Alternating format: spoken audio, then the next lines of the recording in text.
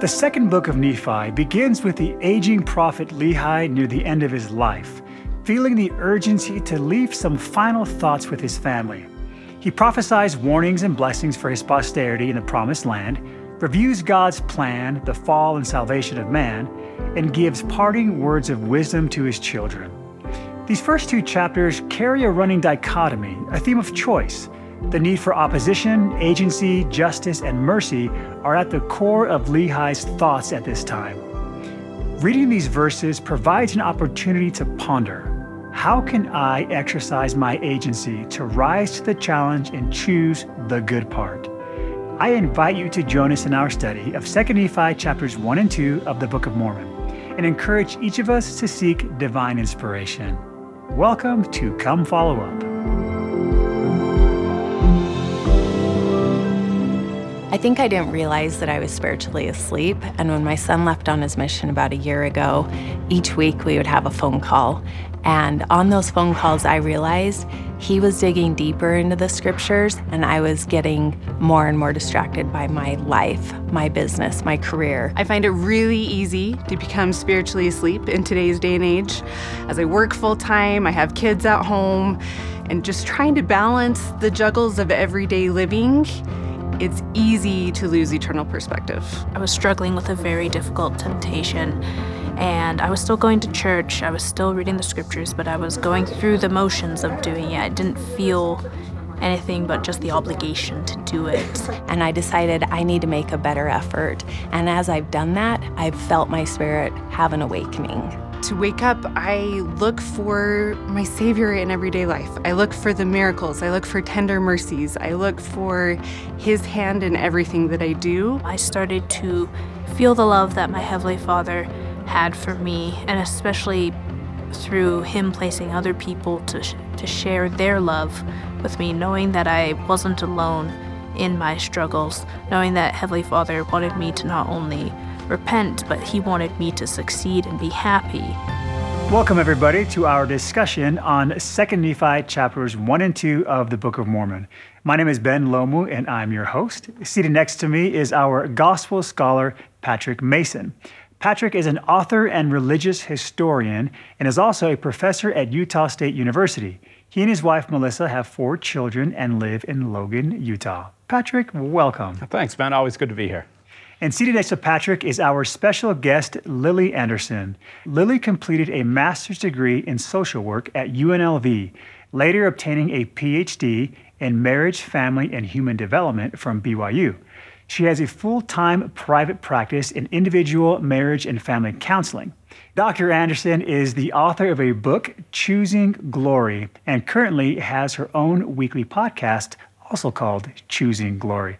Lili, I cannot wait to talk to you today. Welcome. Thank you. I'm delighted to be here. And we're also joined by our studio audience. Thank you all for being here with us today. Our discussions are built around the scriptures and supported by additional study resources, namely Come Follow Me. Additional study and teaching resources are available at byutv.org/comefollowup and through our social media channels. Okay, Patrick, we are going to be jumping into 2 Nephi chapters 1 and 2. What sort of historical context can you provide for us as we go into these chapters? Yeah, so this is at the very end of Lehi's life. We've been with Lehi throughout the whole book of 1 Nephi, right? And the family has been journeying through the wilderness and across the ocean to the Promised Land. But in these chapters, we get his final messages, first of all, to all of his children and to Zoram, and then specifically to Jacob in chapter 2. So the first topic that we're going to be touching on is entitled Awake, Arise from the Dust. What specifically do we need to know about that phrase that'll help us understand these chapters a little more? Yeah, well, I mean, especially in chapter 1, he's kind of focusing especially on Laman and Lemuel, his older children. And as we know over the past several weeks, that they've not always followed his counsel, that they've oftentimes been in conflict with Nephi and their other brothers. And so this is in many ways kind of his last attempt to call them to repentance, to call them to change their lives, as he knows that his own life is winding down. Okay. Lili, what else can you tell us about yourself and your experience that can help us really understand what's going on here? Well, These are wonderful chapters, as Patrick said, because his righteousness and his care comes through this so clearly, right? And I have really, loved as a parent being able to give these kinds of messages to my own children. Right. I don't think they're my last lectures yet. We hope not, right? Not planning on it anytime really soon, but you start thinking that way as your children grow up about how can we really communicate what we care about the most and what we hope that they will take forward and teach to their children and so on, so that the legacy can go on of gospel living. Can we go in and read some of these verses, Patrick, and talk a little bit about this concept of what it really means to awake and arise? Certainly. So if we go to 2 Nephi chapter 1, and let's start in verse 13, speaking to his children with a special emphasis on Laman and Lemuel. He says, "Oh, that ye would awake from a deep sleep, yea, even from the sleep of hell, and shake off the awful chains by which ye are bound, which are the chains which bind the children of men, that they're carried away captive down to the eternal gulf of misery and woe. Awake, my sons, put on the armor of righteousness, shake off the chains with which you're bound, and come forth out of obscurity and arise from the dust." So there's this sense that you're going to be surrounded by something. You're not all alone in life, right? But put off these chains that have bound you and put on the armor of righteousness instead. Lili, from the lens of a marriage and family counselor, how would you relate this message to our day? Shortly, probably about 4 or 5 years after I started doing counseling, my kids were asking me, "So what have you learned as a counselor?" And that was a really interesting question. Honestly, what came to me first was really right out of section 121 of the Doctrine and Covenants. And my answer was, don't cover your sins. And a lot of times it's not just an intent to try to be secretive, but sometimes it's to hide it from ourselves, to minimize the things that we're doing or rationalize them or even be in full denial. And honestly, it does put people into a kind of deep sleep. Gordon B. Hinckley's phrase is so wonderful, that they were taking on the slow stain of the world and not really following a covenant path. It could be selfishness. It could be the desire to control. It could be a bad temper that doesn't even get addressed. And so it does damage that, it could be criticism in a family. It can be harshness, and of course it can go into infidelity and addiction and things like that we don't address, and when we don't, the light shuts down. It reminds me of A Christmas Carol by Charles Dickens, right? With Marley putting on that chain one link at a time, right? Because oftentimes you don't notice it. It's slow, exactly, and it's gradual, and then before you know it, now you're carrying around all these heavy chains. So when it comes to shaking off these chains, how can the Savior help us remove some of the chains that are limiting our ability to progress and grow? Well, I think that what you just said there is the first principle of it, and this is what Lehi says in verse 15. "Behold, the Lord has redeemed my soul from hell. I have beheld his glory and am encircled about eternally in the arms of love." So replace the chains that are encircling you with Christ's arms. Christ wants to encircle us in his love.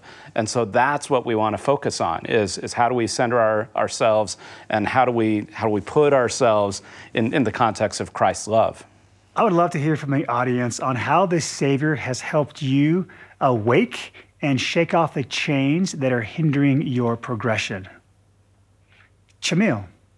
The Holy Ghost has done a lot for me in my life. I've had a particularly difficult time when I was going through college with my health, and as my health was declining, so was my spiritual well-being. And what helped me get through that difficult time of being in so much physical pain was having the sweet joy that the Spirit brought, that the Savior was there right beside me that entire time, and that he had not forsaken me. That awakened in me and taught me to be less passive in just attending church, reading the scriptures, but to really engage and know for myself who my Savior was and that he had a sincere love for me. I love that. Thank you, Chamil. And I love that she brought in the Holy Ghost, because I think the Holy Ghost is key in helping us learn how to do that, because we see with Laman and Lemuel that there's something's missing. What are some of the choices that Laman and Lemuel are making that have brought them to this point that they're so heavily weighed down and unwilling to change? we can't fully control everything. And so how are we going to respond? Are we going to respond with love, with faith, with hope, with forgiveness? Or are we going to respond with anger, with resentment, with fear, with a kind of self-focus? And all the brothers have similar circumstances. The whole family goes through very similar trials. And so how do they choose to engage those very difficult circumstances? And with my clients, a lot of times I'll hear just what you said. I've just never been that way, or I'm not good at that, or this is just the way I am. and my answer is always like, well, yet, or so far. Right, so far, I mean, you might be that way so far, but you're still alive, right? You're still breathing. Then Christ can help us change. That is what the atonement is all about, is the power to change. So this opportunity is always there. And yeah, I might be that way so far. I might have not been able to do this other thing yet. But if I can add those thoughts to myself as I go through, if we can help our children see when they get into a trap and they feel like, I'll never be able to do this, or I can't be that way. Well, not yet. But, the sky's the limit if we turn to Christ and that enabling power of the atonement. When it comes to bad habits as chains, how have you been able to help some of your clients overcome that? We talk a lot about baby steps. Okay. Because it is incremental, and we can all take a small step forward. And human progress is not like this. It's like this. But if it's more upward than downward, we are progressing. We're starting to see those highs get higher and the lows get higher, and the Lord really does become the wind beneath our wings and helps the honest heart to do more than we think we can do. But it has to start in small steps, and there's nothing wrong with that. Take that one step, go back to church, or start reading the scriptures, or start apologizing, start curbing your temper, start being a little less jealous of people and try to think more positively, change our negative self-talk to positive. I think a lot of it is really our developing trust in Jesus Christ. Yeah. Because he is mighty to save. And we keep trying to think, I can earn salvation, and earn is really the wrong word there. So it's not about earning, it's about qualifying for the wonderful grace of Jesus Christ. Trusting that his power is enough, that we become perfect because he is perfect, not because I'm going to force myself to be good. It's joining with him, loving him, being taught by him, so that we can let him work his wonderful, marvelous miracle in us. We had a question coming from one of our viewers that I think relates closely to Lehi trying to connect his children to the gospel of Jesus Christ. Hi, I'm Clara Rollins from Cleveland, Ohio. Sometimes children, especially teenagers, feel like the church is forced upon them. How can I teach my kids to love the church and not resent it? What are your thoughts on how to teach your kids to not resent the goodness we're trying to instill in them? I think there are a lot of levels to this. I first want to say, my heart always goes out to parents. And I've talked to so many who have that same question. They have the same struggle. Maybe their children they're not even struggling anymore. They've just left. And I think that it's really important to not get, in a place where we identify ourselves as somehow failures. I don't believe Lehi is identifying himself as a failure. And then there are some proactive things, of course, loving our children sounds so obvious, but, we can get better at it. We can be better with our tempers, less critical, more positive, more, have more fun, do all the things the proclamation invites us to do as families that really can help our children then connect with God. Because while we did say, in the question, like, how can we help them not to resent the church? I wanted my children to know that even if church isn't the most fun, you can always feel the Spirit if you're there to worship God, and that's why we go. And there's a lot we can do as parents to kind of, till that soil and help to teach those principles, always by precept and our best example possible, even though we're not perfect either. Right, and it's so important to keep in mind, and you touched on this, as parents, we have these children that have been entrusted to us for a time, but they're not just my kids. They were his first. Exactly, and last and always. And last and always. Right? And I love how staying within this family dynamic, maybe it hurts when he points them to their brother. Why can't you be more like Nephi? That always goes over Always well. goes over well. Why can't you be more like your little brother? But I love the words that he says, and his intentions are really trying to help and prosper and preserve their family. I think one of the things we see, maybe one of the fundamental issues that Laman and Lemuel have, and it's common to so many people, including myself, is that it's so easy to look at the other person and to point out their flaws, to point out the ways that they've wronged us, the way that things haven't gone the way that I want it to. Right. It's much harder to look in the mirror. But that's what Lehi is asking them to do. That's what God is asking each of us to do. That's why repentance is a fundamental principle of the gospel, is to look at myself. Before I point the finger at someone else, what is my role in all of this? Well, I think it's, there are endless applications, but all through Scripture, we see families that struggle, where there is envy or jealousy, or some who choose what's right and some who rebel. Starting with the very first family. Starting with the very first family, exactly, and going all the way, So I think it's important for us not to demonize our own experience and think that we're less because our families have struggles. It's certainly on-the-job training, and God expects that we're going to make those errors and so on, but He can consecrate all that for our gain. Yeah, I think it's why the family and the church are the two great laboratories of Christian discipleship, right? Because it's mostly unchosen relationships, other than your spouse. So, God says you can choose one. All the others, you just get, and it's learning how to navigate conflict, how to navigate different personalities, how to navigate all these different things, and not just survive, but learn to love. And take the responsibility to grow through it. Like you said, look in the mirror. We can't change anybody else, although we spend most of our energy trying.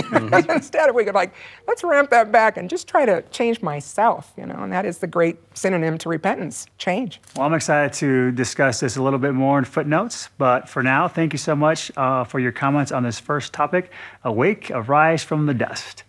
And for those watching at home, how has your family helped you come closer to Christ? Share with us online or on any of our social media platforms. Agency is important to me because the whole reason I came to this earth is to try to become more like our Father in heaven. The concept of agency has always been very logical for me in terms of cause and effect. So when we're making good choices, we have positive results, and we're making bad choices, we have negative results. My son recently told me he didn't want to come home for the summer, and that was hard because he lives in Korea and I haven't seen him for 2 years. But I wanted to make sure that he had the power to say no if that's really what he wanted to have happen, and I wanted to honor his agency in that choice, just like I would want somebody to honor my agency and not take that away from me. God the Father has given us a plan where we get what we want. That's amazing to me, and yet it's so generous we get more than we actually choose. The second topic we're going to discuss comes from 2 Nephi chapter 2. I am free to choose liberty and eternal life. Patrick, what sort of context can you provide for us as we now jump into this new topic? Yeah, so especially when we focus on chapter 2 now, Lehi is going to direct his advice specifically to one of his sons, to Jacob. And we see this right in verse 1 of chapter 2, where he says, "And now, Jacob, I speak unto you. Thou art my firstborn in the days of my tribulation in the wilderness. And behold, in thy childhood thou hast suffered afflictions and much sorrow because of the rudeness of thy brethren." So in other words, he's saying, so Jacob and Joseph were his sons born in the wilderness. And so now it's recognizing that they had a different experience than their older brothers, that their whole life has been one of tribulation, of conflict, of they didn't have the comforts of living in Jerusalem and things like that. But also the fact that he recognizes that they have suffered because of the rudeness of their older brothers, of Laman and Lemuel as well. So that's, I think, really important context to understand what Lehi is going to teach, because he's understanding that Jacob has actually had a difficult life up to this point. Lili, what have you learned in your experience about the role of agency when it comes to families and that whole family dynamic? I hear a lot from parents that they're worried about interfering with the agency of their children sometimes when they're trying to get their kids to comply and obey and become decent human beings. And I try to help them understand that agency is very different from freedom, and that no one can take away your agency, and we can't take anybody else's agency away. It's a God-given gift. The battle for agency was won in the pre-earth life. So when he says liberty, he doesn't mean that we're always going to be free. I mean, think the Israelites were in captivity. You know, many people have been. Joseph was in captivity, Joseph of Egypt. A lot of times people are in difficult circumstances, as you were just saying, Patrick, and that's not the liberty God's talking about. He's talking about the liberty to have eternal life, the liberty to become what we were created to become, to fulfill our potential, to magnify the purpose of our creation. That's what that liberty is. So freedom is a negotiable commodity. I have to give up freedoms in order to be a member of the church. To be a citizen. To be a citizen of the country. We give up lots of freedoms for things that we value more than those particular freedoms or indulgences. So that's important to teach our children, and to not feel so disempowered as parents that we feel like, well, I can't really tell them to do anything or not to do something without interfering with their agency. And a lot of parents surprisingly get caught in that trap. Patrick, what can you teach us about what Lehi is teaching about agency and the importance of it in the plan? Yeah, that's a great question, because that's exactly what he's doing. He is trying to give Jacob the bigger picture here. In many ways, this is one of the most doctrinally rich chapters in the entire Book of Mormon. And we might go to verse 26, where he begins to talk about this, especially in relationship to agency, but also what agency is predicated upon. And so in verse 26, he says, "And the Messiah, Jesus Christ, cometh in the fullness of time, that he may redeem the children of men from the fall. And because that they are redeemed from the fall, they have become free forever, knowing good from evil, to act for themselves and not to be acted upon, save it be by the punishment of the law at the great and last day, according to the commandments which God has given." What Lehi is trying to help Jacob understand is that you are free because Jesus Christ has freed you. If it weren't for the atonement, if it weren't for Jesus Christ's saving grace, your sins would drag you down to the point that you literally would have no freedom. You would not have the ability to escape them. And so he said, because of the atonement of Jesus Christ, he takes those chains off of you, right? He now gives you the freedom. He gives you the platform by which you can make real choices, where you can choose liberty, you can choose life, you can choose Christ, or otherwise. I would love to hear from the audience on how your righteous use of agency has helped strengthen your testimony of the plan of salvation. Aaron.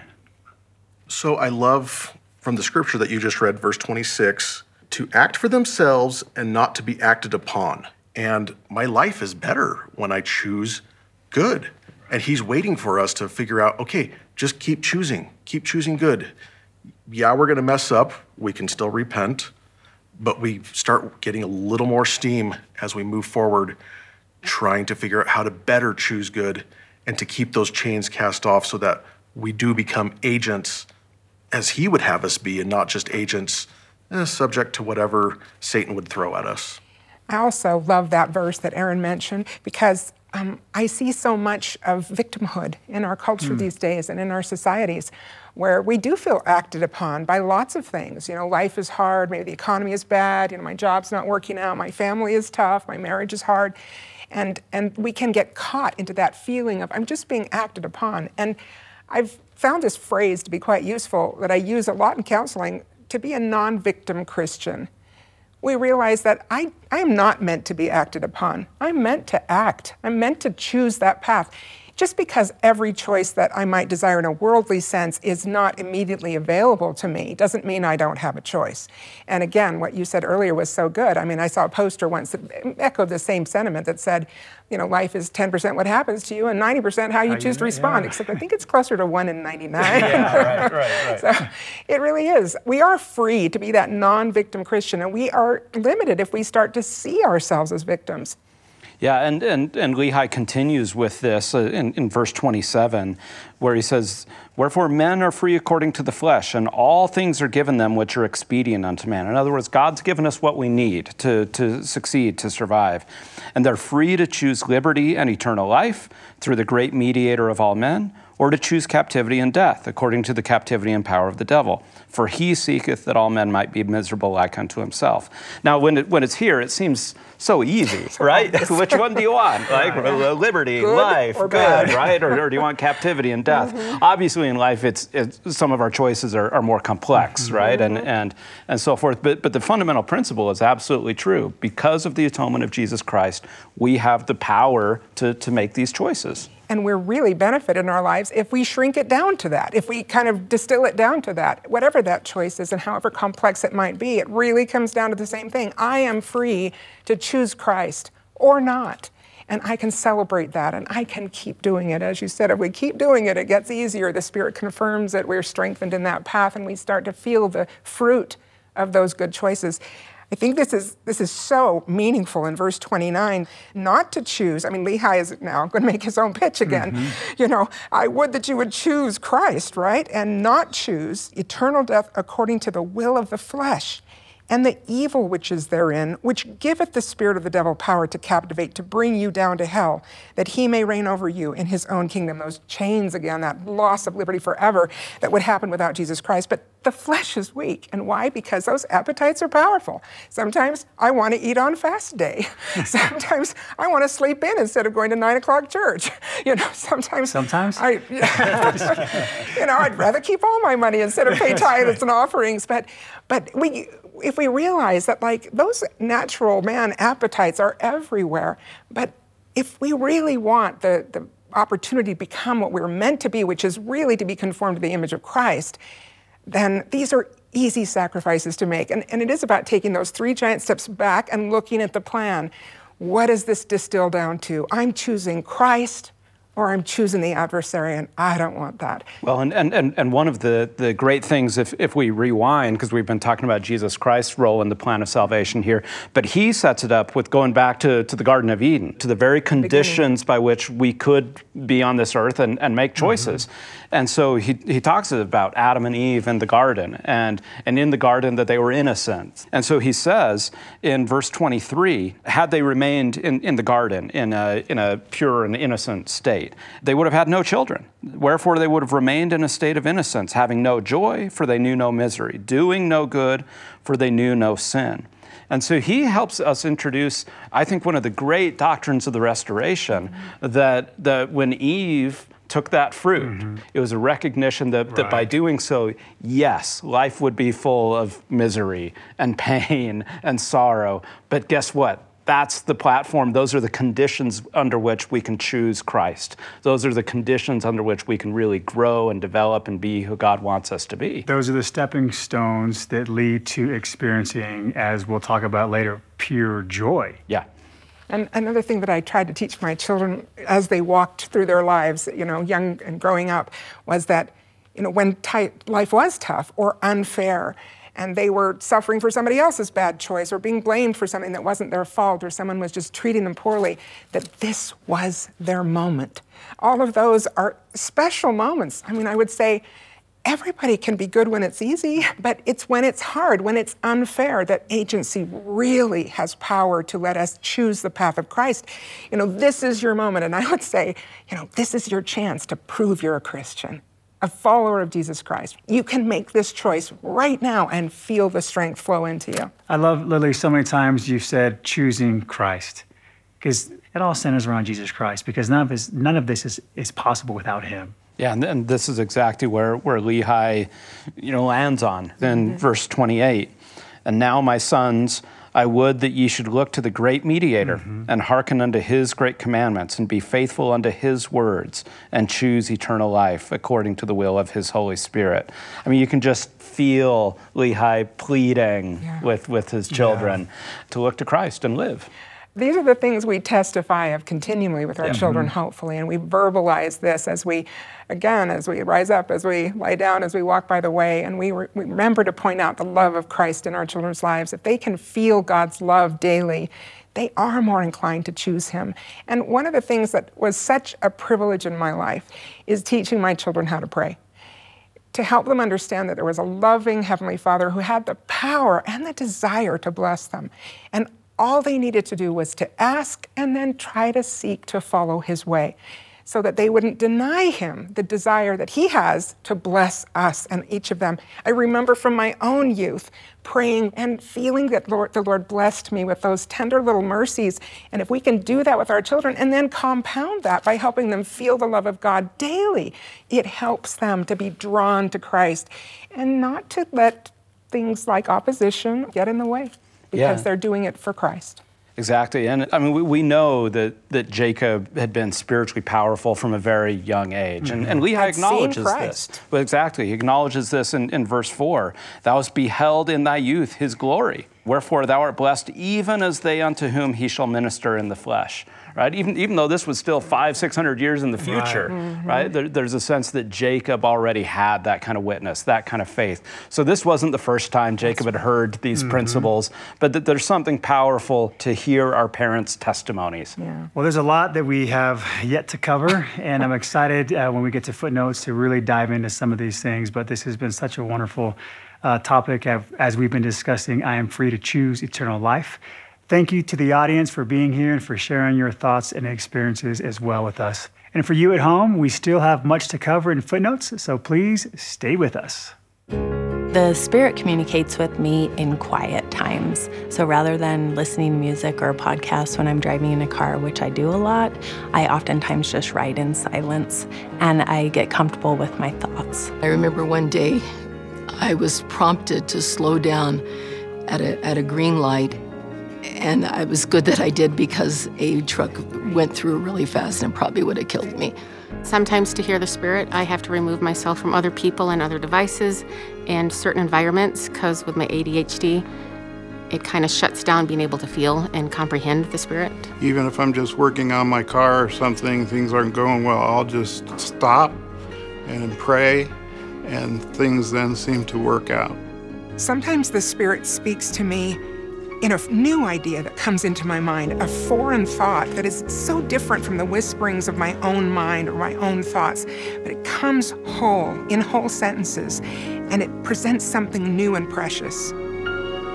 Welcome to Come Follow Up Footnotes. We've dismissed our studio audience and are looking forward to building upon our previous discussions from 2 Nephi chapters 1 and 2 with Patrick and Lili, as well as our new guest, Joseph Spencer. Joseph is an associate professor of ancient scripture at Brigham Young University.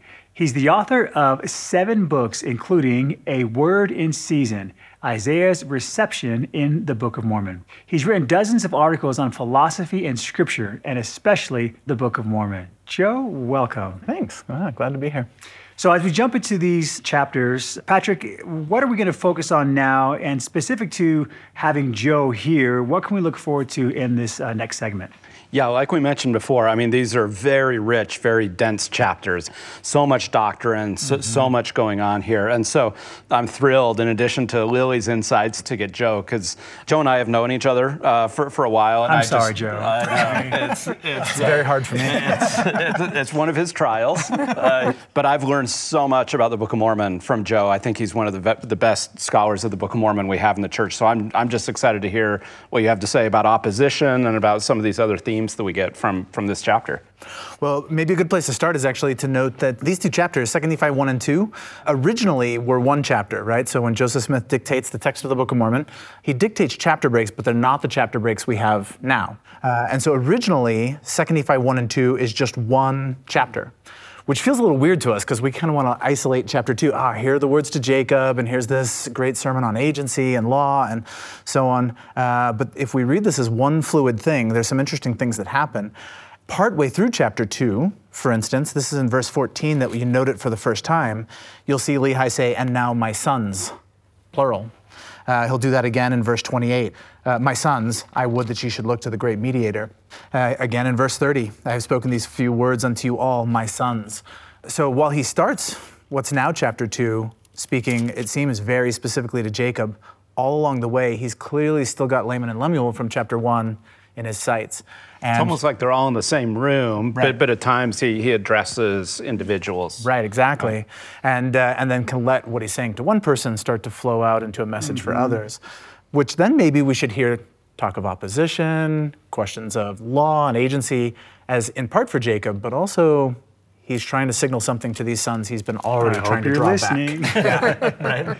You know, I really like that because I've always loved Lehi's dream.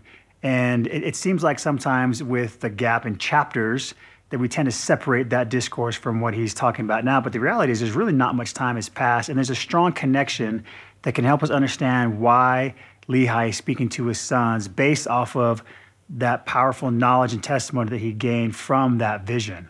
One thing that's interesting in 1 Nephi 8, the very last word Lehi says before he starts recounting his dream is, I fear exceedingly because of you, Laman and Lemuel. Exactly. Wow. And the very first thing Nephi says right after he finishes quoting his father is, he exceedingly feared because of Laman and Lemuel. So he And here's the extension, isn't it? It's exactly. and now please remember all the things that we've talked about, that I've taught you, and choose what's right. Choose Christ. Yeah. So something that we didn't get a chance to really dive into in the previous segment, specifically because we were excited to learn from you, is that about opposition.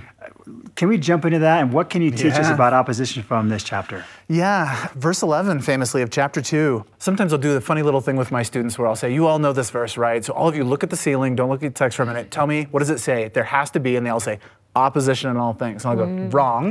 Look at the text. And they'll all go, and? Where did this word and come from? Because it doesn't say there has to be opposition. What he says is it must needs be that there is an opposition in all things. And then we tend to take Lehi to be saying, okay, there's got to be opposition, and then he gives us like a series of examples. Oh, wickedness versus righteousness, or holiness versus misery, and so on. But the structure of the verse is a little different from that. So he says there's got to be some one opposition, an opposition, and then he says, if not so, if it weren't for that one opposition, then righteousness couldn't be brought to pass, neither wickedness, holiness, misery, good, bad. These other oppositions, it seems, are dependent on this one opposition. Which then makes us wonder, so what's that one opposition, right? And he'll clarify it a few verses on. But before we turn there, actually, it's maybe worth noting that there's kind of a structure to verse 11. It comes in two halves, and the two halves focus on different kinds of oppositions that flow out of that one opposition. So if you notice in the first half, he says, if you don't have that one opposition, then you can't get righteousness or wickedness, holiness, misery, good, bad. Notice those are all pairs that are moral or spiritual in quality. And then in the second half, he raises this question again. If it should be one body, it must needs remain as dead. Now he says having no life nor death, corruption, incorruption, happiness, misery, sense, insensibility. These aren't moral oppositions, right, or moral pairings. These are temporal. They're about life and death. So you get something like the natural complexity of life on the one hand, and on the other hand, moral, spiritual complexity. And all of this is growing out of some one fundamental opposition that's got to set everything else in motion. So with all that set up, what's this one opposition? So in 14, he starts to tell the story of creation. Now, my sons, I speak unto you these things for your profit and learning. There is a God. He's created all things, both the heavens and the earth, and all things that in them are, things to act, things to be acted upon. But then he says, this is verse 15, to bring about his eternal purposes in the end of man, after he had created our first parents and the beasts of the field and the fowls of the air and find all things which were created, it must needs be that there was an opposition. Sounds familiar. Opposition. There it is again, right? Now he's giving us the actual content. And this time he explains what it is. It must needs be that there was an opposition, even the forbidden fruit in opposition to the tree of life. And I think it's striking that he doesn't say the two trees are in opposition. It's the one tree and the fruit. And the fruit that's in opposition to the tree of life is, of course, the forbidden fruit. And the thing that sets that in motion, that creates that opposition is, of course, the law. Don't eat. Don't eat the fruit of that tree. And this one law is necessary because if we don't have that one law given in Eden, we'll never get all the complexity that flows into life. Wow. All of that seems to come. Adam and Eve have to have that one commandment, and then, once they've partaken of the fruit of the tree, sin and death together come into the world. Temporal, spiritual. I can see why you like to hang out with. Yeah, no, exactly. I mean, it ruins it because I use just the opposition in all things generically. So now, you know. That really is fascinating to be able to see that something that we read all the time, that singular opposition that sets in motion everything else. Fascinating. Lili, what are your thoughts? I think a lot about this as a clinician. Certainly as a parent, grandparent, and so on, because, you know, this is where we live. We live in a world of opposition. We have opposites. And they're temporal and spiritual, moral and temporal. You know, some they're just part of being a fallen planet. In Doctrine and Covenants, section 88, verse 22, Christ says, he that cannot abide the law of a celestial glory cannot abide celestial glory. So he goes through with the terrestrial and the telestial. And those three realms fascinate me, and they each have laws pertaining to them. And we are always choosing to live either telestial law, terrestrial law, or celestial. And as we make those choices, we are actually qualifying for the kingdoms to come. So we choose glory every day of our lives. And I think when it comes to opposition, we can also benefit from that model and look at how opposition can differ. Terrestrial opposition is the temporal experience of life.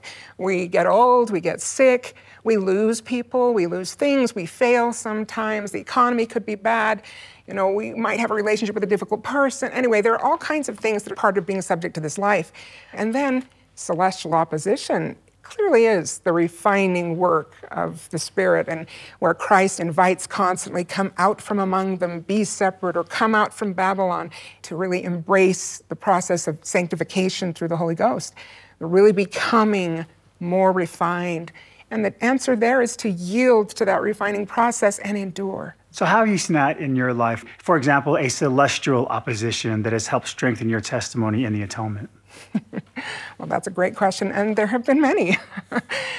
I remember gaining a testimony of motherhood when I was in high school. And I was a really good student, so I thought I would just continue postgraduate work. And I really prayed about it and listened to that, and I thought I was making a tremendous sacrifice to put all those gifts on the table. And I kind of went through this real change of heart. Miracles happened, complete miracles.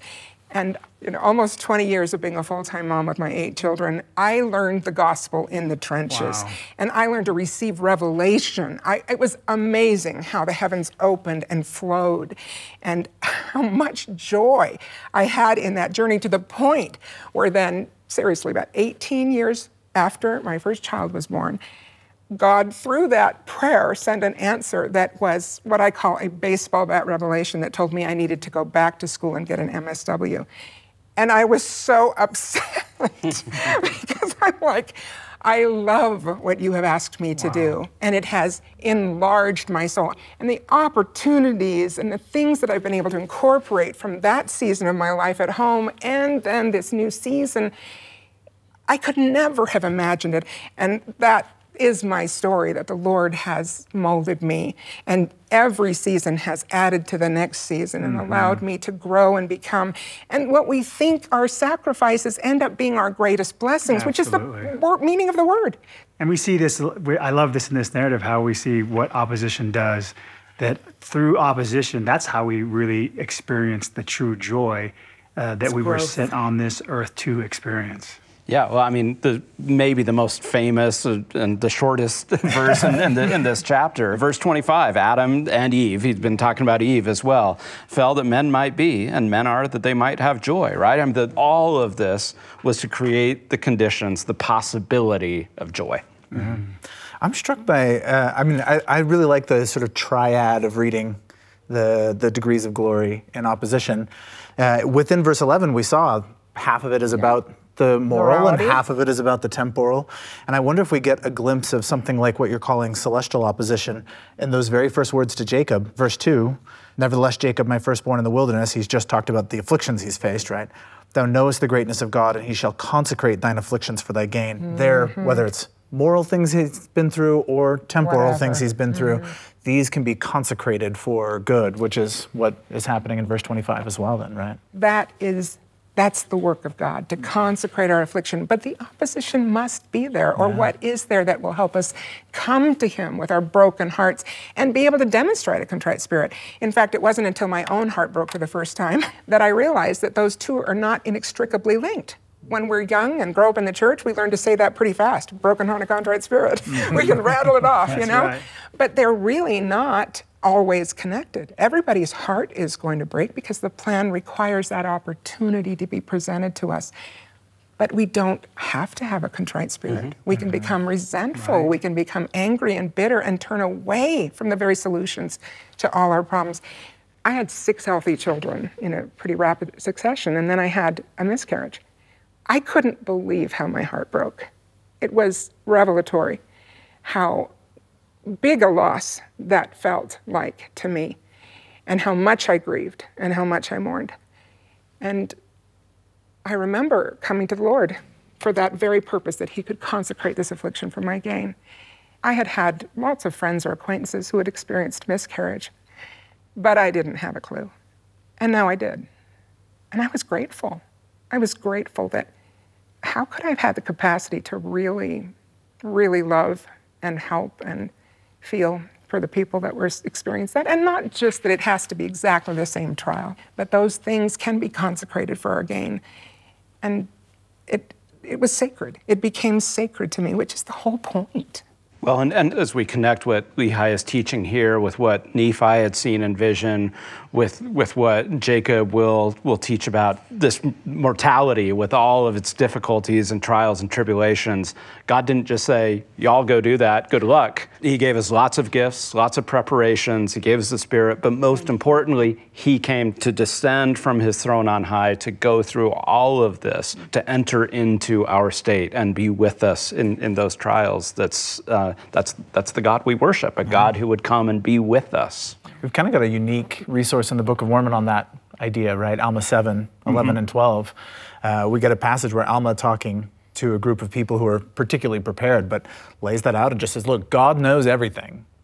Nonetheless, right? Nevertheless, he enters the world so that he can know our pains. Experientially, like you're saying. Yeah. And that can also give us more trust in him, That's too. right. Right? That's right. And He's it been there goes both ways. In our darkest moments, he's been there. I've got a question for you, Joe. Yeah. Can you explain kind of this duality relationship between the law, and how it can help us and hurt us, and where the Messiah fits into this? And even by the spiritual law, they perish, become miserable forever. This does not sound great. Right. Yeah, verse 5, there's a certain sense in which verse 5 is dealing with a really fundamental problem for us. Laws, commandments kind of scandalize us, right? Because, of course, as soon as we have a law, we recognize how fallible, how frail, how mortal we are. And I think that's what Lehi is getting at here. We get the same temporal spiritual split we've been talking about, right? He says, by the law, men are cut off, and then splits it. By the temporal law, they were cut off. By the spiritual law, they perish from that which is good. Notice the difference in tenses there. By the temporal law, they were cut off. By the spiritual law, they perish, present tense suddenly. And I take it that the temporal law, he's pointing back to the Garden of Eden, as he'll do later. There's a law given in the Garden of Eden that's temporal. Don't eat. Don't eat. Right? Okay. By that, they're cut off from the presence of God. And now we've got a spiritual law here in the world. And by that, man, we constantly screw it up. So verse 6 is crucial, right? Because then redemption cometh in and through the Holy Messiah, for he is full of grace and truth. Part of what I love about that verse is there's a kind of resistance on Lehi's part to clarify too much. He leaves it a little open, because he could say redemption for human beings, right, come in and through the Holy Messiah, but just says redemption comes. And I find in this a kind of hint that the Messiah comes and saves us, but he doesn't save us from the law, he saves us and he comes to save the law. And Jacob later, he'll have this whole confrontation with Sherem, we often call one of the antichrists of the Book of Mormon. And Sherem will accuse Jacob of converting the law. I love it. This is the only true word Sherem says. But yeah, that's exactly right. Christ comes and converts the law itself, so that the law too points to Christ, brings us to Christ, so that when we fail to fulfill it, instead of it being this crushing burden, it's reason to rejoice in Christ and the fact that he fulfills the law. Is that the sense in which, in the Sermon on the Mount, he talks about fulfilling the law, right? Yeah. Not abrogating it, not getting rid of it, but he actually breathes new life into it, because it does become purposeful. It points us to him when it's not the means that condemns us, but the law becomes a way to point us towards a higher and holier way of living. I think that's exactly right. And I love that. So that chapter, right, Matthew 5, and then again, 3 Nephi 12, we get it in the Book of Mormon as well. It ends with this, be ye therefore perfect. But the Book of Mormon will then also end with a comment about being perfect, right? There's Moroni 10, verse 32, and Moroni will say, be perfected in him, right? Yep. So that it gives this kind of nice clarification of what it means for that law to be fulfilled. It's not, oh, now I've got more to do, right? No, it means I give myself over to Christ, and in him we can do this. Yeah. One of these verses stands out to me as we talked about, had they not eaten the fruit, they would have no children, wherefore they would have remained in a state of innocence, having no joy, for they knew no misery. How do we connect that to experiencing true joy? Yeah, I mean, you'll often hear people point out that if you don't know the opposite, how do you know that this is, right? How do I know what it is to feel right if I haven't felt wrong or something like that? And I think that's a very intuitive and very real experience. I'm struck, though, that the model we get within the Book of Mormon itself, and this is Alma 36, the famous telling of Alma's conversion story. At the climax of that story, he talks about how exquisite and bitter and how exquisite and sweet, right? These two extremes. And it's the moment he describes as the moment he knows this word concerning Christ is good. And there's a certain sense in which not only do we need to know good and evil so that we know what good is because it's the thing unlike evil we've experienced, but also it's that transition from feeling lost to feeling saved where we can say Christ is the thing. And I think if we haven't felt the weight of the law to some extent, we can't feel the lightness of the Messiah. Let me add just some of the things, again, that we talk about with clients when they're in pain. Happiness doesn't stretch us. Misery does. Because it's hard to believe how much pain we can hold and go on breathing. Maybe the heart has to break in order to get bigger, right? Exactly. That's what he's saying. Giving place later, Elder Maxwell says, expanded space for joy. We don't know what joy is unless we know what sorrow is.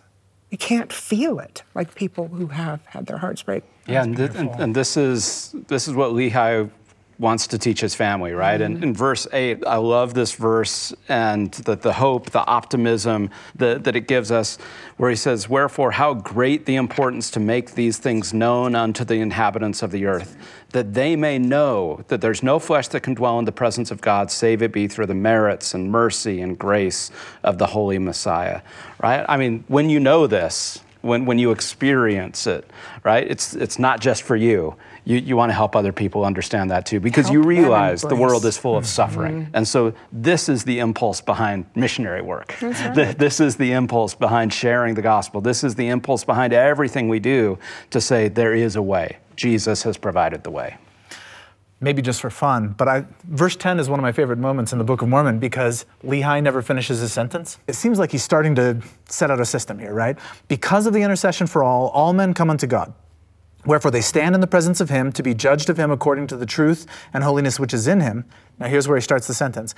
Wherefore the ends of the law, which the Holy One hath given unto the inflicting of the punishment which is affixed, which punishment that is affixed is in opposition to that of the happiness which is affixed to answer the ends of the atonement. For it must needs be, right? He's halfway through a thought. It never finished. You're like, wait, how do the ends of the atonement? He may have lost his way. Sometimes it gets pretty involved. And I think that's a marvelous little moment, right? That Lehi, that passion is running through him so hard that when he's even trying to articulate intellectually what's behind it, he can't quite put the system together. Yeah. And then has to back up, let me start again. Yeah, and at a certain point, it's not just intellectual. Yeah. At a certain point, it's not just a math problem. At a certain point, it's not a logical argument. It's something they feel, right? It's what the Messiah has done. It's a story of love. And he's not the only person who's ever tried to explain what Jesus did and then just be brought up short, because at a certain level, we lose words, right? Because it's what you feel. It's experiential, and it's not just purely rational. Yeah. Lili, as we close this discussion, I would just love to hear from you, from all of your experience. Can you give us some final thoughts on your testimony and why you choose to stay on this covenant path? What a question. It makes sense to me, Ben. My parents were so faithful. I learned at their feet how much the gospel made sense to them. There's nothing that can compete with the harmony of truth. And it all comes together in Jesus Christ. And he wants nothing more than to share it with us. I try to share with my children and then in the teaching that I've done and with my clients that we have a loving Heavenly Father who has all power. And he wants nothing more than to give that power to us. And this is, again, the message Lehi is saying. Arise, awake, come out of your slumber, step up. It is hard. It's going to be hard. There is no other way. And it's because he loves us. So we don't want to protect our children from the hard things of the gospel. We want to help them embrace them at age-appropriate ways, in incremental ways, with positivity and support, never shame, not trying to manipulate through guilt or whatever, but just understanding what's at stake and to embrace the power that God wants to give us if we prove we can handle it. I had a gentleman in my office one time who said, "Do you really think there's enough NutraSweet in the universe to turn my lemons into lemonade. And I paused to give dignity to the question. And then I said, yes, I absolutely believe that the atonement of Jesus Christ is infinitely sweet. It doesn't matter how many lemons we bring, we'll get lemonade. Lili, thank you so much for sharing your experiences in life. It's been wonderful to hear from you. And Joe, thanks for coming and sharing your insights with us. And we're always love having Patrick here to share your thoughts and insights as well. And for those at home, thank you for joining us for this discussion from 2 Nephi chapters 1 and 2. Visit byutv.org/come-follow-up for more study and teaching resources. Please join us next week as we study 2 Nephi chapters 3 through 5 and discuss the division of Lehi's people and the comfort felt by those who trust in God. Thank you for watching.